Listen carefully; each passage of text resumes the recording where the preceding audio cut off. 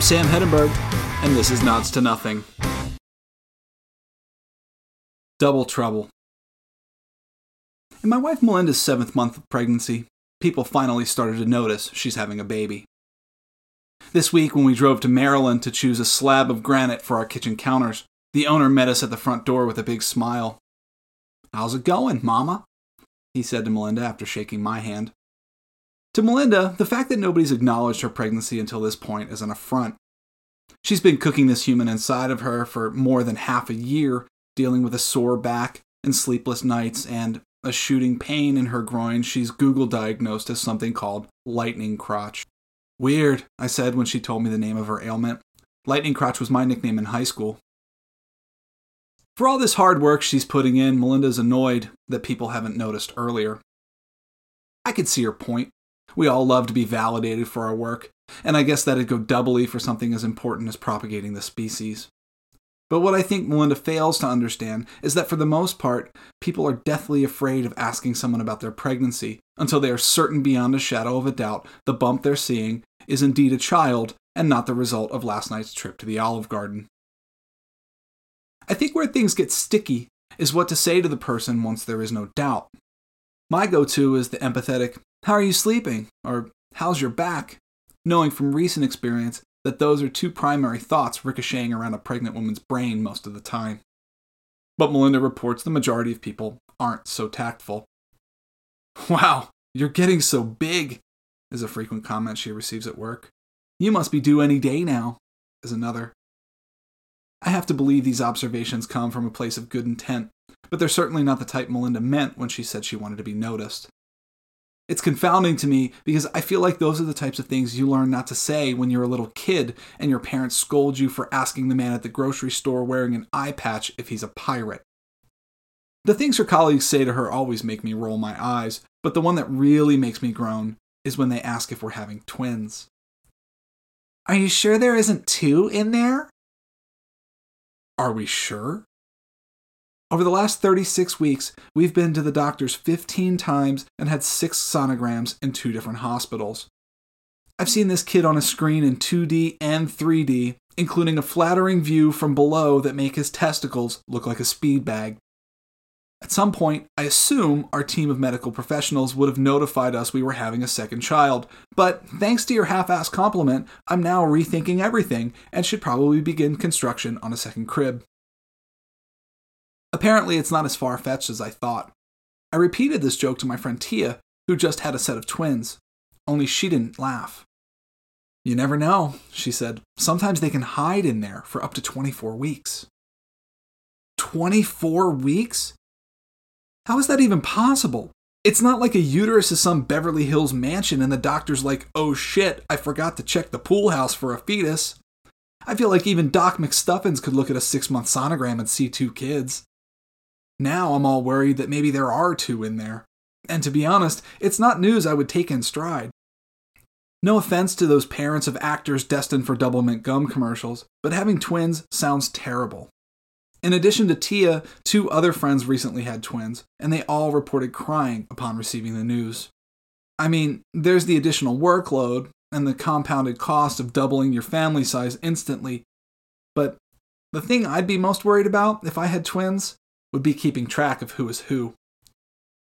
This is a fear I assume was imbued in me, as most things in my life are, by the TV show Full House. In one episode, Jesse has to care for his newborn twins alone for the first time, and after 90 seconds of crackerjack parenting, can't tell which baby is Nikki and which one is Alex. Fortunately, Jesse gets things under control just in time for the end credits to roll. But since I don't have a stable of 1990s sitcom writers at my disposal, I doubt my resolution would be so succinct. My buddy Matt, who just had twin girls, said mixing up your kids is a very real thing twin parents grapple with. He said initially he and his wife kept the kids separate by painting their toenails different colors. After a few months, he said he discovered one daughter has a small red birthmark behind one ear, and that has given him some peace of mind. "That seems awfully convenient," I said. "A birthmark just showing up out of nowhere like that? Are you sure your wife isn't just marking her with a Sharpie every night before bed?" Matt stopped and thought about it. "Well, I'm not anymore." I just know this is something I'd mess up if I had twins, because I have to deal with it at school. As a teacher, I feel duty-bound to learn the names of my 150 students each year. It's a task I take seriously because I've found I make a better impact when I can address the students by name. Marcus, would you mind taking your seat?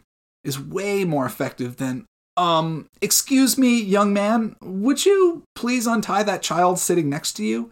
He appears to be losing circulation. But when it comes to twins, I pretty much resigned myself to never getting their names right. Some twins make it easy. They find a way to differentiate themselves from each other, presumably not only to make things less awkward for their friends and family, but to salvage any scrap of individuality they might have left after their parents dressed them in identical outfits for the first decade of their lives. I went to high school with twin girls who eventually got so sick of being misidentified they agreed upon wearing different hairstyles. Once one sister got that short sea urchin-looking haircut that was popular in the early 2000s, I lost all anxiety about calling them the wrong name, and I was a better friend. No longer were they a collective referred to as the twins, but two individual humans I could finally keep track of. But I feel like some twins want you to be confused, as if they get some sort of sick pleasure out of you being wrong. Take last week, when one of my twin students walked into study hall. I said hello, but then I stopped him. Wait, I said, are you Gabe or Elliot? He stood there grinning at me, and I realized he wasn't going to respond until I offered a guess. Because now it was a game show, where my other students were the live studio audience, and I was the plucky but slow-witted contestant. Elliot? I said. No, I'm Gabe, he replied, pleased the way only a 14-year-old can be when an adult is publicly incorrect. I guess I can forgive this sort of behavior from high school kids, but once it extends into adulthood, it goes from funny to creepy. A few years ago, my school had openings for 2 English teachers, and my principal hired a set of twins to fill the positions. I'm willing to concede that twins share an intangible, almost mystic bond with each other, a connection that can result in some odd behavior. But these two were so similar, we began calling them the Shining Twins.